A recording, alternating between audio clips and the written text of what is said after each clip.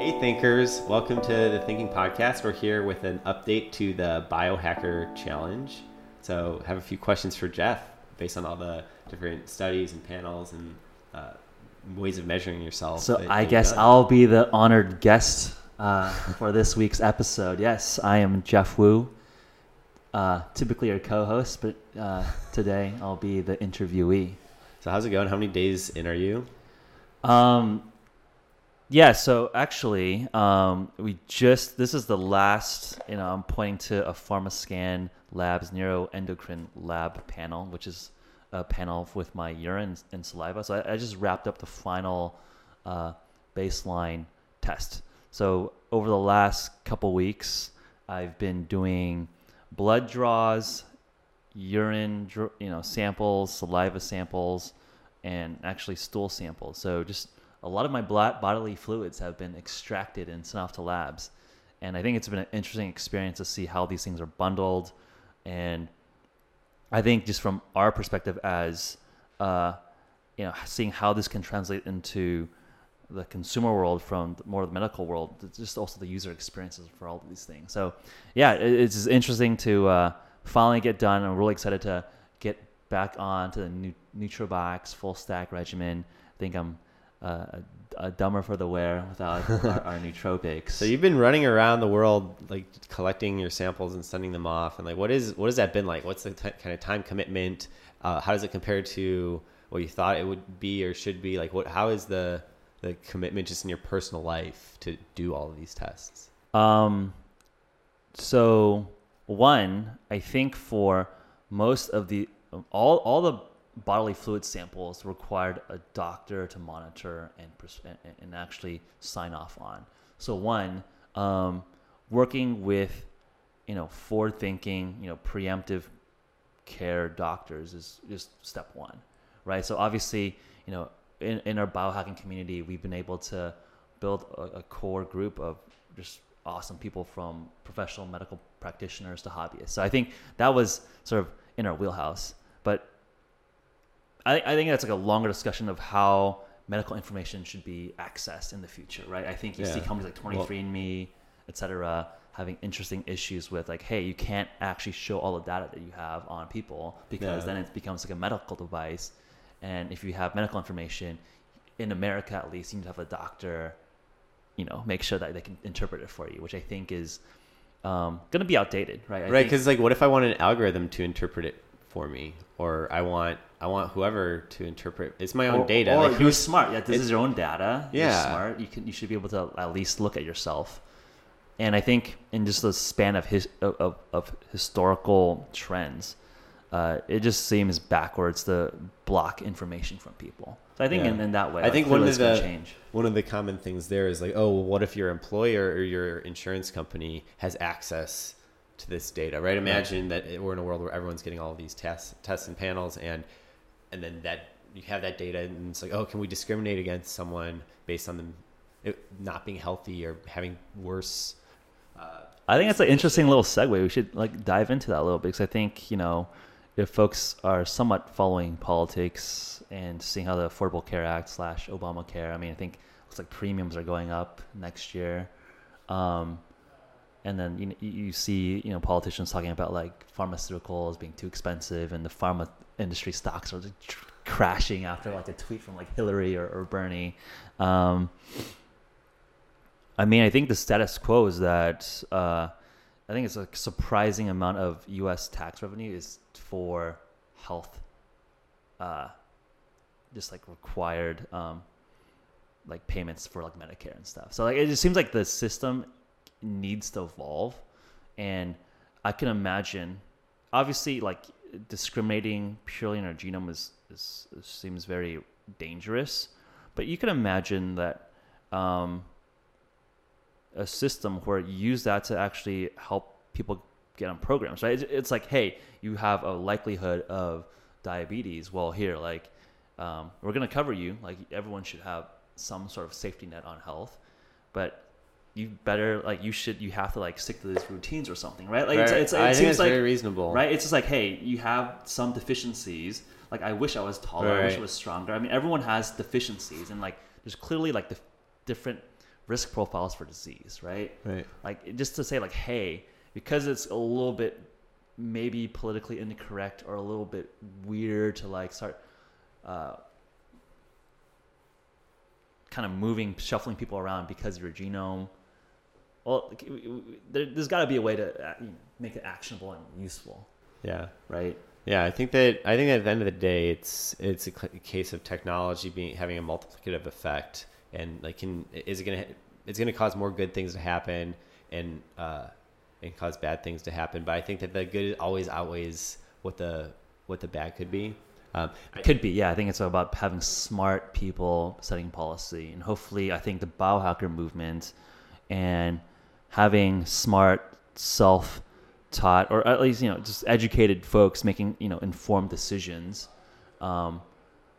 is a big part of that, right? I think we're at the cutting edge of being like, hey, we can start making better lifestyle decisions based on our self-understanding, right? Because I think the American medical system is very much like, doesn't matter. We don't really care about our lifestyle, but when you have a disease, we're going to just throw some prescription drugs at you. Right. And I think if you look at other systems of healthcare in European countries or in Asian countries where like the cost per patient is a lot lower and outcomes are just as good if not better, there's a lot more emphasis on the holistic lifestyle, lifestyle improvements, lifestyle shifts, right? So I think, I think as a country, we have to be moving towards that direction. Like, I think I was just thinking, I think 25% of tax revenue is like medical entitlements. Like, you just can't even cut that. Like, you have to pay our retirees their bills. Yeah. Like you can't even like cut spending like half of the budget or more than the military and like healthcare and social security is like huge part of like American tax revenue. What is it spent to? And like no one's gonna cut any of that. Right. Yeah.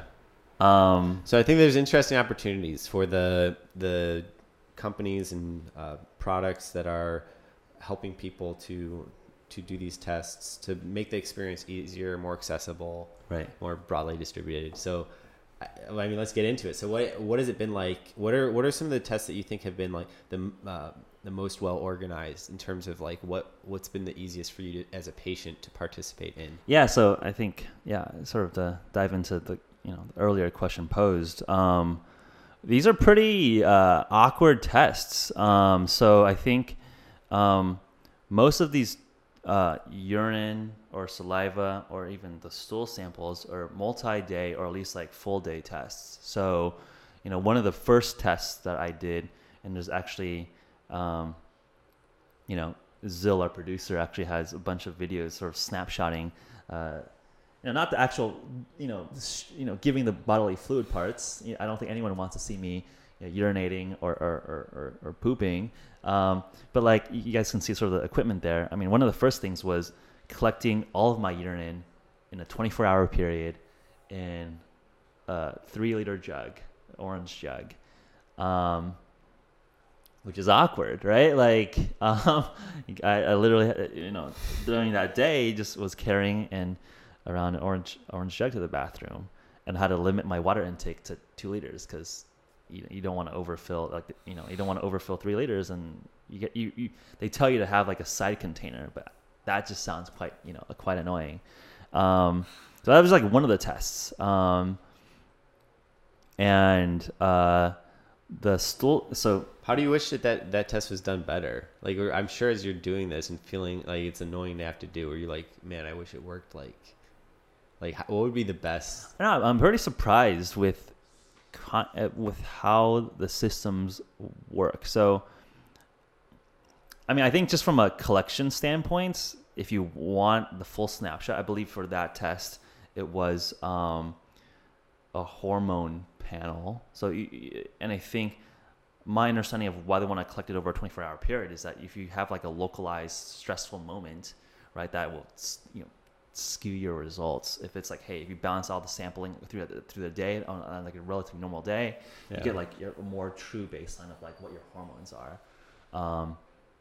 So I think just some fundamental biological baselines, like, hey, you just need a large enough sample, which is annoying, and I think you just have to deal with it. But I think how these things are shipped and packaged is quite interesting. So like a lot of them come in like, folks on watching on video, like pre-boxed mailers. They come with their own shipping labels inside, and all the information to like fill out your information, and then detailed instructions on how to like store your bodily fluids and how to pack it. And sometimes they have ice packs that you freeze, so like the samples like don't, I guess, rot or get really smelly when they're flying back to the lab. So it's actually quite a nice like Blue Apron style service. It's literally like watching a Blue Apron delivery, but in like reverse. For medical, yeah, it's like Blue Apron. Yeah, I think it's a good way to put it. Blue Apron in reverse, where you're like making your own kit, put ice pack in, and mail it out, and all the shipping labels and everything is like pre-done. So I think that's actually pretty cool. I expected when we were kicking off the Biohacker Challenge to like be in the clinic. So we're working with Dr. Vinno, Smart Medicine SF. I expected to be in his little practice like for a week, but actually a lot of it's like take home, do it at your own time, which is kind of cool from that's the user experience. But yeah, I mean, how many times did you go to phlebotomist or like the blood draw? Yeah, so the phlebotomy adventure was really cool. So was this once or twice? Once, actually, just once, because. So that was the only time you had to go to the lab. The other was they came here actually. Cool. So it's a really cool service where you can actually get phlebotomists delivered to your door. So we worked with service provider Bayside Mobile. Yeah. And my phlebotomist was very nice lady, Marissa, I believe her name was. Set an appointment, 9 a.m. at her office, and you can actually watch the video on YouTube where I have 12 vials of blood across 3 different tests being drawn. One was like a nutritional panel, just to get my macro and micronutrient levels. I think another was lipid levels, things associated with heart health. There's a test called Boston Heart. The nutritional panel was done by Genova NutraEval. And I also did a couple growth hormones, IGF-1, IGF-3, done by Quest. And those hormones are associated with cancer growth and it's one interesting metric that we're tracking because intermittent fasting in previous studies have been shown to reduce IGF-1 levels. So I think there's some obviously hypotheses that we're testing that we have a reasonable sense of how they'll interact. And things like vitamin D, we should theoretically see that, improve while I'm on Keto 3, our supercharged omega-3 product with a really bioavailable form of vitamin D. So yeah, it was really cool. Yeah, basically, yeah. I brought in like the vials in our Blue Apron kit of like these tests. Yeah, and she had some of her own vials. Got tourniqueted. She it sounds like, I mean, I'm impressed with these professionals. I mean, they're just been jabbing people for thousands of times. I mean, it's super smooth. Boom, get in there. Find the vein. 12 vials, which is apparently approximately a little bit over 100 milliliters of blood, which isn't, and I think around 5-6 liters of blood flowing in each of us. So it's around what you would give if you gave blood. I think it's a little less, giving blood probably. I think giving blood is more. So, okay. I think it's like double or somewhere in the same like ballpark at least. But I think in terms of like just for blood tests, usually people go in for 3-4 vials. So it was, I guess, relatively a lot. But I think what she was saying was that usually when you're giving blood, it's over like a long period of time. You're in the bed, you're like chilling, you get comfortable. Where here we're just kind of like get in, get out. And if you actually watched the video, I actually faint in the middle of giving blood. And I had to, it was interesting where, I don't want to sound like I'm weak or anything, but I don't know, it's just like, it's kind of weird to see your lifeblood flowing out of you at a pretty rapid rate. She was very complimentary of my heart flow and how much blood is coming out, because apparently, some people with weaker blood flow, it's a lot harder to do multiple samples. But powered through, wanted to get it done, so switched arms. Well, it's interesting because the reason that the blood has to come out of your body is because the computing power is out of your body. right? Like the tests that they're running on it Yes. are big lab equipment somewhere. But if that computing power is inside of your body, you don't need to take the blood out anymore. Yeah, I think that's something that probably fits into like our first degree, human enhancement on one of our episodes, talking about like 0th, 1st, 2nd degree human enhancements. Yeah, having that functionality baked into our systems as like a extra organ, I think that would be, I think that's inedible, and I think that would be very cool. Because I would love to just know all my micronutrient levels, my lipid levels at all times. Yeah. And I think it's funny. It's like, oh man, people used to have to take their blood out of their body to look at it. Right. Right. It's like one of those, when we look back on old health practices, we're like, oh wow, it's crazy that people, like, you got gangrene, they had to amputate, right? Like they didn't have. I think you still have to amputate. You just don't let it get there. Oh, you just don't let it get there. Okay. Okay. If your limb is literally rotting, not much you can do. Okay. Yeah. But I guess or like a broken arm or something. Yeah. Right. Yeah. That there's options now, and we look at other things as super outdated, and I think that we'll get there too with blood draws. Like you'll be able to, computing can be inside of you. So I think that's a cool service, but I didn't need to go into the clinic for phlebotomy. So no clinic. That's great. Yeah, no, so it's actually kind of cool to say that, hey, like state of the art, you can actually like do a lot of these things at home. One thing that I thought was quite interesting was the stool sample. So I did a Genova full microbiome stool sample study as well, and that was literally collecting my feces, my poop, over 3 days, and that's just like nuts. It's just graphic. You just gotta literally have a little tray to collect your poop. You're not supposed to contaminate it with like toilet water or urine. You gotta just like scoop it into tubes, and they want you to mix it and mash it, make it smooth. It is not glamorous. It was not fun. It's smelly. It's not great. You gotta like do it in your shower or something, so you don't like have stuff spill everywhere.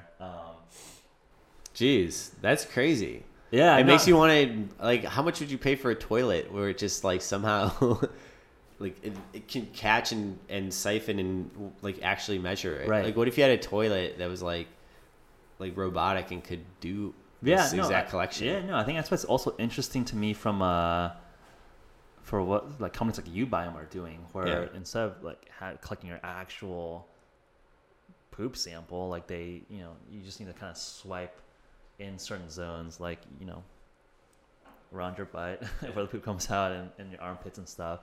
I'm just kind of curious, like, how accurate would that be compared to like actual stool? I mean, this is interesting, right? Like, you're probably getting some signal, but I imagine there's a reason why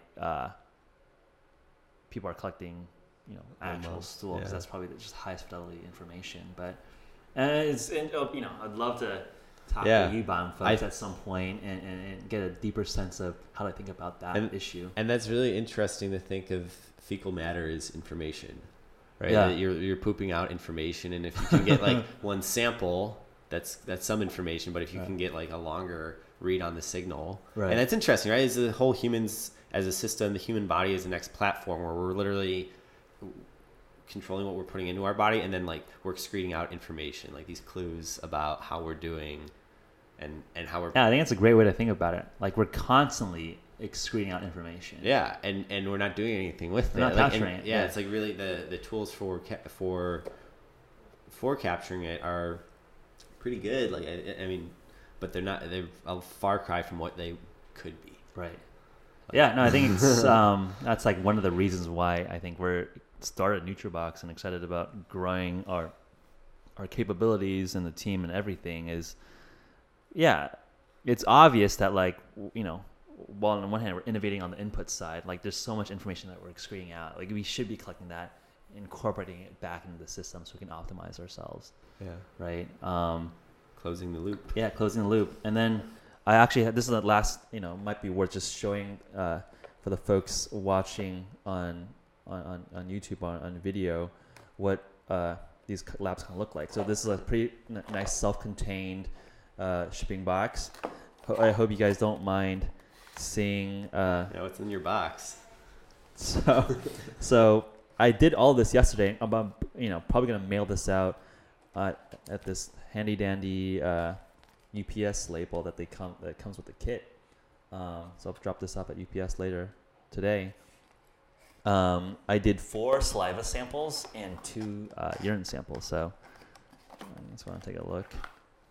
Different urine, different saliva. Hopefully that's not too gross for people watching on video.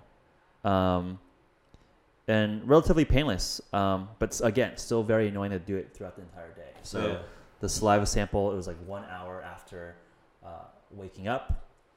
You can't eat anything like an hour beforehand, and then 5 hours afterwards, and then 5 hours after that, and then right before bed. So like it was kind of like 8:30, like 2:30, and 7:30, and then like 12:30. Right and what are they measuring for there? This is a neuroendocrine lab, so this is detecting neurotransmitter levels, and the most highest fidelity way to do that is to tap into your spinal fluid or into your brain directly, but that's just like pretty invasive and risky. So no one wants to get spinal tap just for a little neurotransmitter level test. And then some of the concerns that we do realize is that a lot of neurotransmitters are also produced by the gut or other parts of your body. So this is like not necessarily the cleanest mapping to what kind of neurotransmitter levels are happening in your brain, but at least it's some baseline sense of what these neurotransmitters are, at some points in your system. And we're going to sort of see, especially from the nootropic perspective, how these neurotransmitter levels evolve and shift on a nootropics regimen. Yeah, I'd be curious to break that down further too, to see the connections between neurotransmitters in the gut and in the brain, and just the interplay there. Yeah. Exactly. So yeah, I mean, I think that, those are the core bodily fluid samples that I was able to, play with. Again, like I think the Blue Apron style service, honestly, pretty cool. I mean, it's pretty seamless, but yeah, just like how invasive it can be through your day to start spitting stuff into a tube at 2:30 in a work day, or like peeing into a jug. Like I remember for the stool samples, I had to go. I went home those 3 days, like every afternoon.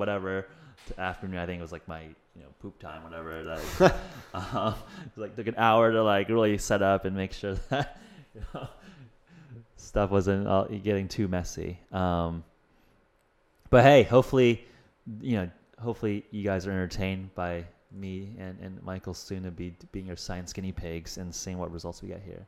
Yeah. Cool. I think that's it from the update. Yeah. Tune back in for, I think we give a lot more smaller snippets on our YouTube channel.